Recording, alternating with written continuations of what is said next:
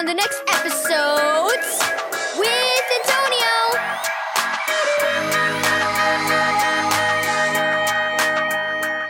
Thank you, Keys for Kids Ministries, for this daily devotional.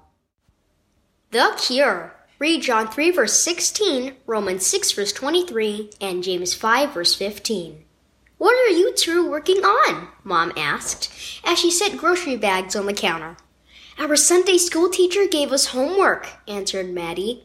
Abby, Maddie's best friend, looked up from her project. But it's fun work, she added. Mom looked at the kitchen table. Glue sticks, scissors, sheets of tissue paper, a stack of thick white cardstock, and gel pens in a variety of colors covered the surface. What's the assignment?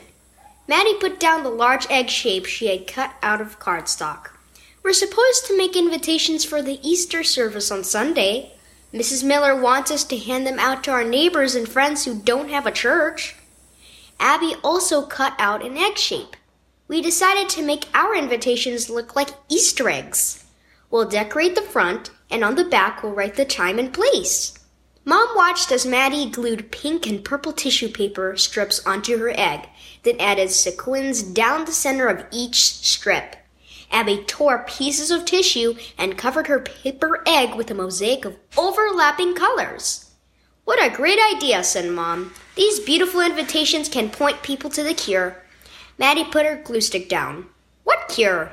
Do our neighbors have a disease? Is it COVID? Asked Abby. Mom smiled. We were all born with a disease. It's called sin, and it's deadly. Without the cure, this disease ends with death, so Jesus came to save us. He's the cure. Is Jesus like that pink medicine I took for my earache? Asked Maddie. Sort of, said Mom, only much better. Abby looked confused. How do we take Jesus? Remember when you and Maddie both trusted Jesus as your savior at church camp last summer? The girls nodded.